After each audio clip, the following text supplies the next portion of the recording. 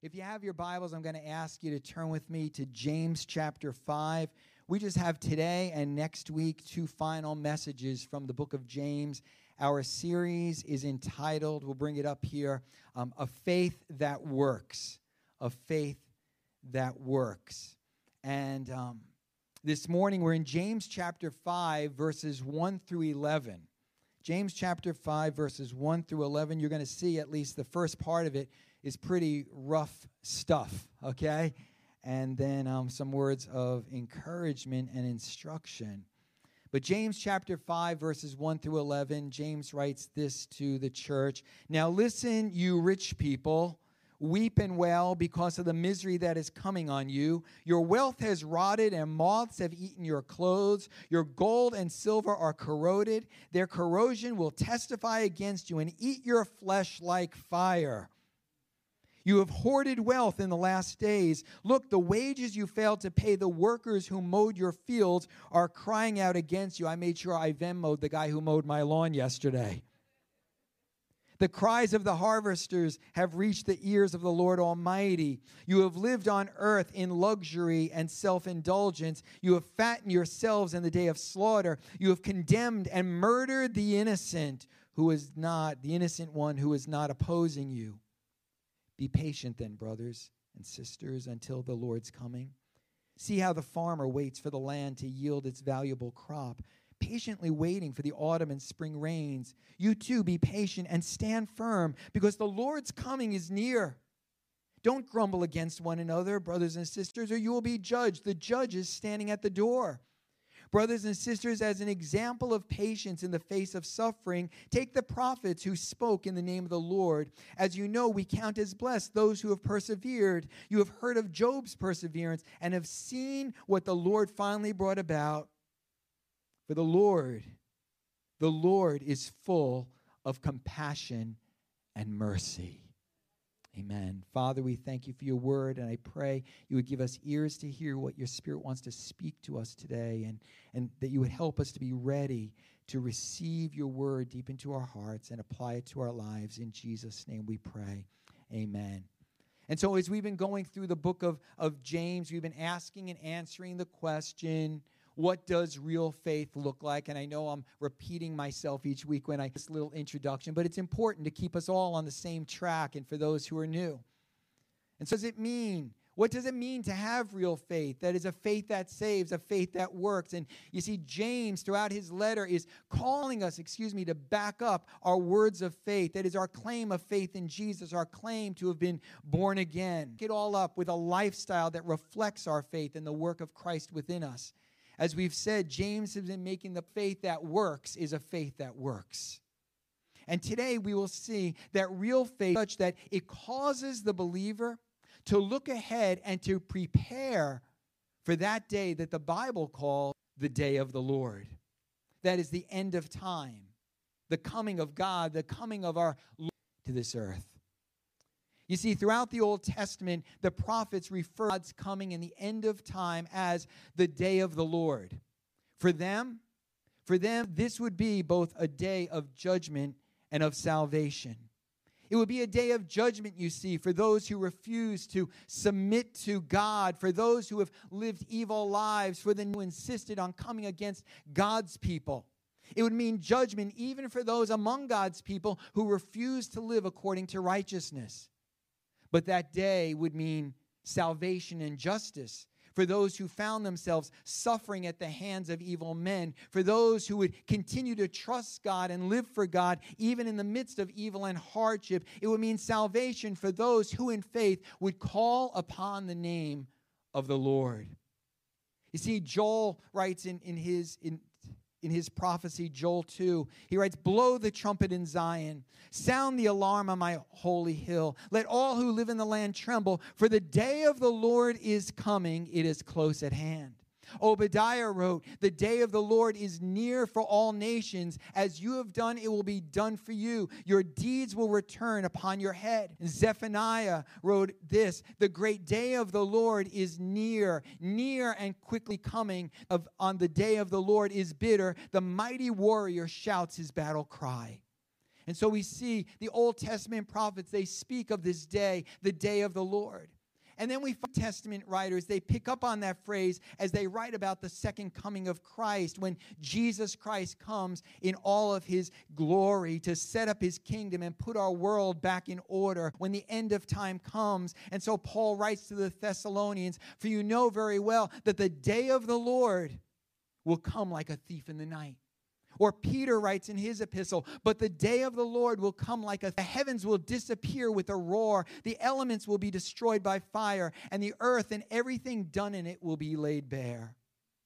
You see, the day of the Lord is that day at the end of all time when Christ himself will descend in the clouds and will come to judge the wicked and reward those who have lived their lives according to faith. The day of the Lord is both a time of great judgment upon the earth as well for God's people. You see, this is exactly what we see here in James chapter 5. As James writes about the rich oppressors and to the mostly poor believers who are suffering and being oppressed. He's writing to his scattered flock, if you remember. As we saw in his flock that was facing trials, he writes, trials of many kinds. And James is writing like an Old Testament prophet, bringing a strong word against those who refuse to submit to God. But more than that, he's writing to bring encouragement to the believers and remind them that their faith in Jesus Christ, it was not in vain. Our faith in Jesus Christ is not in vain. Can you say amen? Now, let me say this. James is not writing about social justice, as we call it today, or to bring about some sort of societal structural changes. And although there may be a time and place to talk about those things, we ought not pin them on James, for that was not his purpose. But rather, he was writing for the sake of believers who found themselves oppressed and who may have wondered whether or not it was worth living a life of faith. I think he was writing to believers like those in Nigeria suffering at the hands of a radical Muslim force. Or maybe believers in China suffering at the hands of their government, or to believers in parts of the world and throughout history who have found themselves suffering at the hands of the guys who've had the money and the power and maybe even the guns. After all, it's human nature to begin to think that if the bad guys are winning, maybe we ought to join them. If the good guys always come out behind, well, maybe it's not worth being so good. If God's people are the ones always suffering, then maybe we ought to switch teams. After all, who wants to be part of a people who are living their lives in poverty and suffering? Who wants to be part of the team that seems to be always losing? But you see, James gives to us a little bit of perspective, to us as he points us towards the day of the Lord. And he begins with a warning to the rich oppressors. And again, he's writing like an Old Testament prophet, pronouncing the coming judgment that will fall upon these whom he describes as you rich people, or just simply, you rich. You rich. And he says, listen, weep and wail, or weep and howl. Notice he's not calling them to weep tears of repentance, but rather he's raising a red flag for them regarding what's coming. He sounds like the prophet Isaiah, who wrote in Isaiah 13, "Well, for the day of the Lord is near. It will come like destruction from the Almighty." Or like Amos, who wrote, "In that day, declares the sovereign Lord, the songs of the temple will turn to wailing. Many, many bodies flung everywhere, silence." James says, weep and wail. Why? Because misery is coming. You see, for these people, the day of the Lord is going to be a day of great misery, for it will mean judgment from God. In fact, the word misery there is actually in the original language, it's in the plural. But the thought is this, that God's people were facing all kinds of trials at the hands of these oppressors. But one day these rich people are going to face all kinds of miseries from the hand of God himself. James goes on to describe their wealth. Their wealth is rotted. It's corroded. Moths have eaten their clothes. Right? He sounds just like Jesus, doesn't he? From Matthew chapter 6, where Jesus says, listen, Don't store up for yourselves treasures on earth where moths and vermin destroy, where thieves break in and steal. But store up for yourselves treasures in heaven where moths and vermin do not destroy, where thieves do not break in and steal. James says your wealth, all your wealth is just rotted, it's corroded. And he says, and all of that is going to testify against you and eat your flesh. Oh boy, how do you like those words? See, it's a picture of their corroded wealth, giving evidence to the fact that these people have lived their lives for the sake of mere wealth and their own pleasure. That it will be their own corroded wealth, everything they worked so hard for, everything they focused on, everything they placed so much stock in, it would be this wealth that would stand as witnesses against them before God at the judgment seat of God. It's almost like there's this courtroom scene and God is the judge and they're corroded with gold and silver with rust on it and clothing that's been eaten by moths and maybe jewelry that's just like tarnished and falling apart. They themselves begin to cry out, listen, I can testify what you have lived for because I'm what you made your God. I'm the reason for your evil scheming and why it was you neglected the needy among you, why it was you lived your life the way you lived. James goes on to say, you've hoarded your wealth in the last days. That is, imagine, just as time was winding down and the day of the Lord was drawing near, these people have spent their lives in uncontrollable greed, even at the expense of those in need around them. Man, that sounds like a word for our world today, does it not? He lists 3 crimes here. In verse 4, he lists the crime of unpaid wages. Remember that especially in James' day, most people lived day to day, hand to mouth, and should they not get paid for a day, it could mean that they and their family would not eat that day. The Old Testament prophets refer to this very same sin. But James says, listen, God sees and God's here, and God hears. That is, he says, the unpaid wages are crying out against them. Another witness comes into the courtroom, these unpaid wages. But most especially, James says, and don't forget that the cries of those who have gone unpaid have reached the ears of the Lord Almighty. God hears them. God's not deaf to their cries.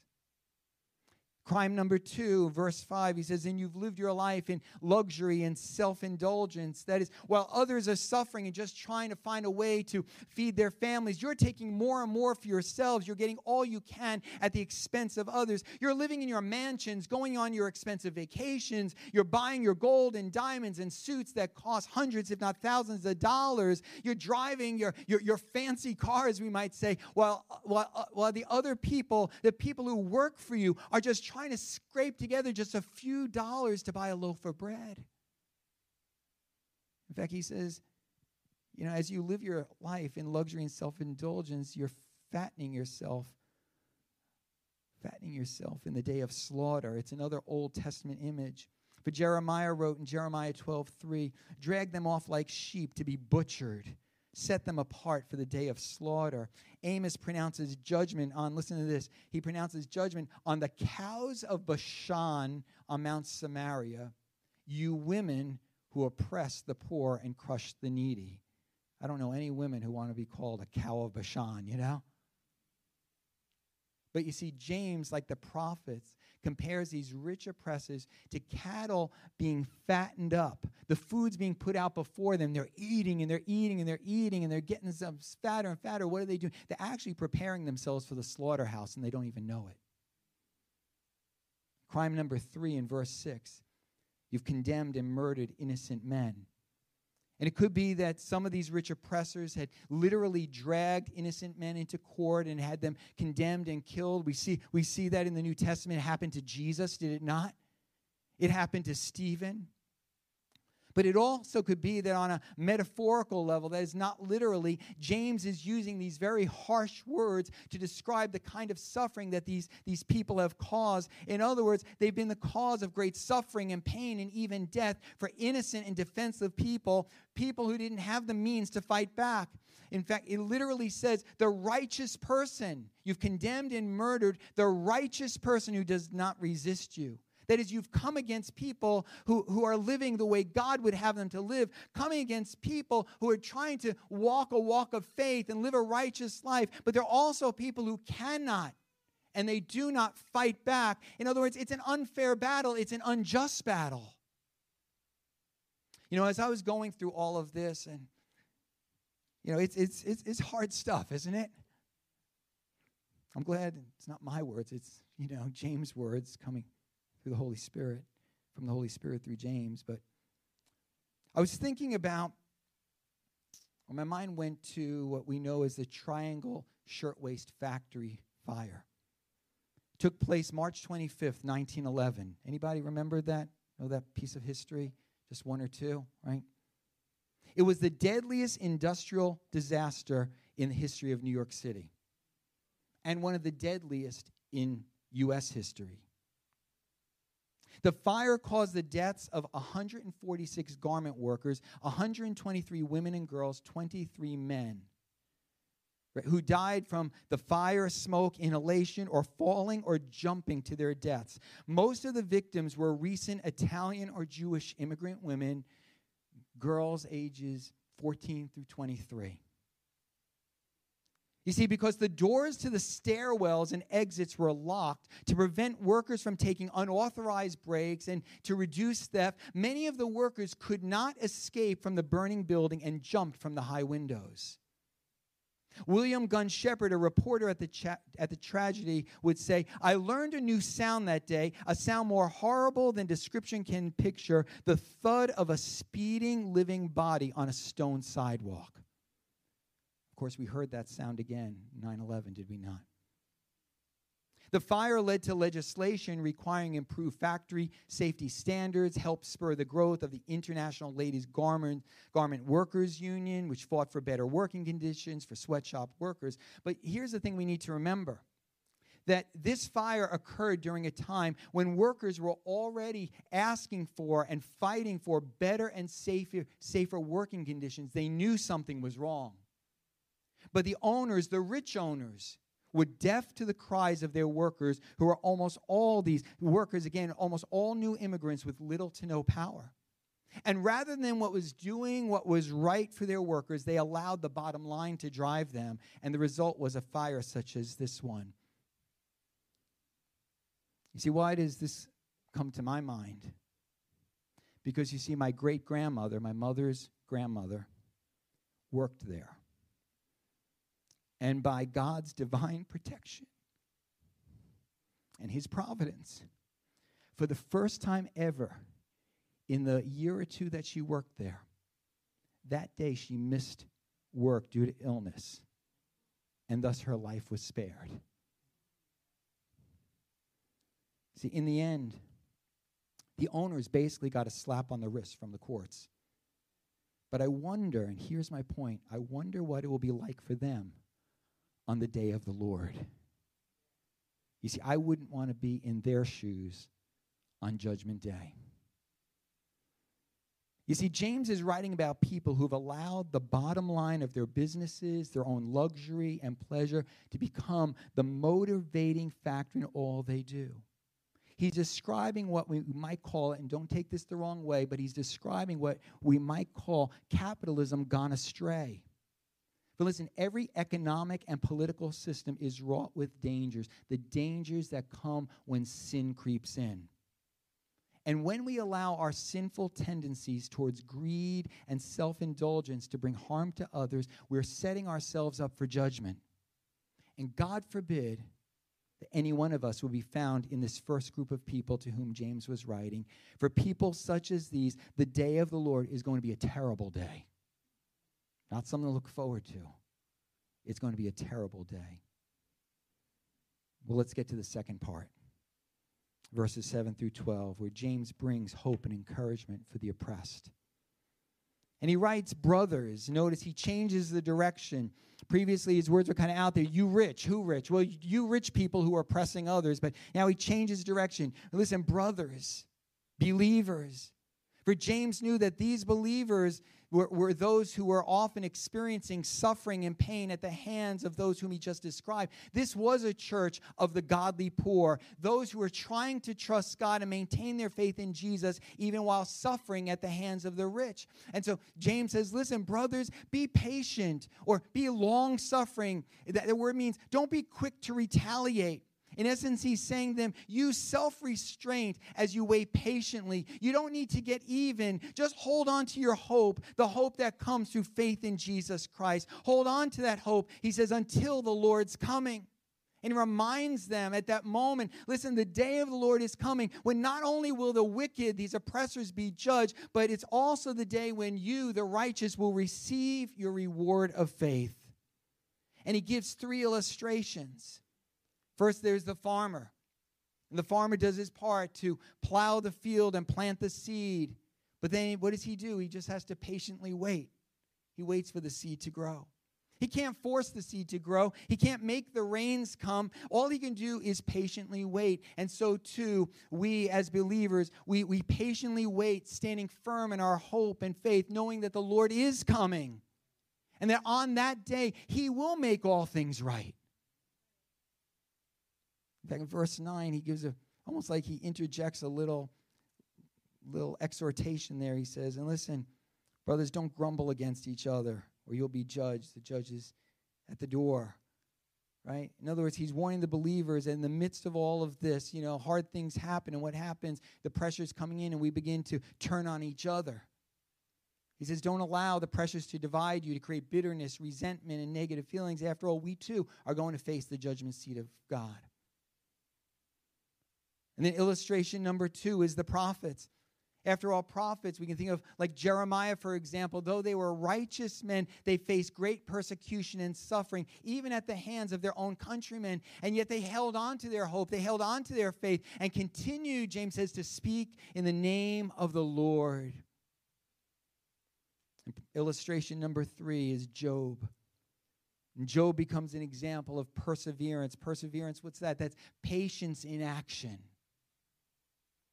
God rewarded Job for not giving up his faith, for persevering in his faith through all of his sufferings. It reminds me of James' words back in chapter 1, James 1:12, where he writes, blessed is the one who perseveres under trial, because having stood the test, that person will receive the crown of life that the Lord has promised to those who love him. Maybe someone needs to take hold of that promise today. And then James gives a final note. It's almost like he says, so remember, don't forget, the Lord is full of compassion and mercy. The Lord is full of compassion and mercy. Do you believe that today, church? The Lord is full of compassion and mercy.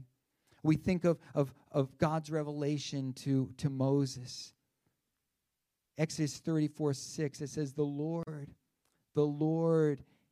the compassionate and gracious God, slow to anger, abounding in love or mercy and faithfulness. Do you know that's the most requoted verse within the Scriptures? It's given in Exodus 34, and we read it, we hear it again throughout all of Scripture. James says, listen, remember, the Lord is full of compassion and mercy. In other words, he's saying this. I believe he's saying this. Listen, believers, listen, church, the people around you may not show you compassion or mercy. In fact, you might find yourselves at the hands of people who are anything but compassionate and merciful. You might even find yourself suffering at the hands of wicked men. But you can know that the God of heaven and earth, he sees you and he hears your cries. And when he comes, he will be the one to vindicate you. For he will be the one to judge the wicked and reward the righteous. So hold on to your hope. Stand firm in your faith. Persevere in your faith. And know that the day of the Lord is on its way. The day of the Lord is on its way. Listen, church, with everything we see happening in our world, with all of the wickedness, with all of the oppression, with the wars, and just the way things are going so wrong sometimes, We need to understand the day of the Lord is on its way, and God will be the one who will judge the wicked and who will reward the righteous. And so we cry out as the Scripture teaches us to, Maranatha, even so, Lord Jesus, come. Even so, Lord Jesus, come. You see, Jesus said this in Luke 18. Listen to what Jesus says. Will not God bring about justice for his chosen ones who cry out to him day and night? Will he keep putting them off? I tell you, he will see that they get justice and quickly. And then Jesus asks, but when the Son of Man comes, will he find faith? Will he find faith on the earth? Will he find real faith? A faith that works, a faith that continues to hold on and to trust him even in the midst of suffering. Listen, church, time is winding down. We know it well, do we not? Time is winding down. The day of the Lord is coming, and Jesus will return on the clouds of glory. It could be today, it could be tomorrow, it could be next year, it could be after our lifetime, but we know we're getting closer and closer, and Jesus will return on the clouds of glory. And on that day, it will not be so much about who is rich or poor, but about our hearts and how it is we are living, whether or not we are living true lives of faith. For Jesus is coming for a people who not only profess faith, but those who actually live out their faith. You know what that means? Listen, if you're rich, most of us, I'm not rich. I'm not rich. I can't afford a yacht or, whatever. But let me just remind us that according to, if you look at history and the majority of peoples in the world, we who live here in the U.S., in this great land that we celebrate today, according to most of the world, we're rich. We have much more than most people throughout history have ever had. If you're rich, James says to us, listen, don't give in to greed, materialism, and self-indulgence, stirring up for yourself treasures on earth. That's a temptation for us today, is it not? To give in to greed, self-indulgence, materialism. But instead, he would say to us, be generous, be compassionate, always be ready to help those in need. Put your faith into action by living the way God's called you to live. And if you are poor, even oppressed, don't give in to anger and bitterness or become filled with thoughts of revenge. Instead, trust your life to God. Know that he sees you. He sees what you're facing. The children learned about this week. He knows you. He hears you. He's there to comfort you. He hears your cry, and one day he's going to intervene. And thus, in the meantime, wait patiently for that day. Persevere in your faith. Always seek to do what's right in his eyes. Always seek to live according to your faith. The day of the Lord is coming. Do you believe that? The day of the Lord is coming, but I have to ask you, what kind of day will it be for you? Will it be a day of judgment, or will it be a day of salvation? Listen, some of us can push it off and say, well, I don't want to deal with that right now. But the Bible says, listen, don't harden your hearts. For today's the day of salvation. In other words, this is your opportunity to get things right with God, so that when he does come, it's not going to be judgment, but it's going to be salvation. And for someone here in this place, someone online, it may be that today's the day that you need to get your life in order. Put your faith in God and put your faith in what he's done for you through his son, Jesus. And say, God, you know what? I want the day of the Lord to be my day of salvation, something I can look forward to. And so I give my life to you. I put my faith in you. I ask you to forgive me of all my sin, all the things I've ever done wrong. And I ask you to help me to live the way you've called me to live. Maybe you've been living according to materialism and greed, and you've just walked by those in need. And today's your day to begin to live out your faith, to live the way he's called you to live. Jesus said, listen, when he comes back to this earth, will he find faith? He's not looking in the clouds. He's looking at people, you and me. Those who will be here, will he find faith on this earth. Will you bow your heads with me? With every head bowed, every eye closed, I ask you to ask yourself, first of all, what kind of day will it be? What kind of day will it be for you? A day of judgment or a day of salvation? And someone here today, maybe someone online might say, oh, I don't know. I'm not quite sure, but maybe someone say, oh, yeah, I think it's judgment. But it doesn't have to be that way, and you don't have to be unsure. But you can know that it will be a day of salvation if you give your life to God through faith in His Son, Jesus, and then begin to live according to that faith. And I wonder if there's someone here today, I can't see you online, but I wonder if there's someone here in this sanctuary that would just lift a hand. No one's looking around, but you say, Pastor, would you pray for me? I know that today I need to get my life in order. I don't want that to be a day of judgment. I really want it to be a day of salvation. So I know I need to get my life in order. I need to begin to live a life of faith. Is there someone here this morning? You lift your hand and say, Pastor, would you pray for me?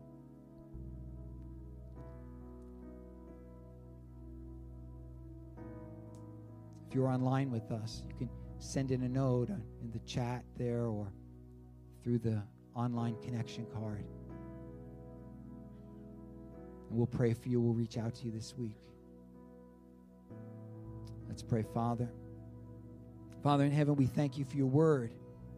That although it's sometimes a hard word, that ultimately for those who are living for you, those who are living lives of faith, who've put their faith in Jesus Christ as Lord and Savior, it's a word of hope. It's a word of encouragement that our world is not going to always be as we see it is.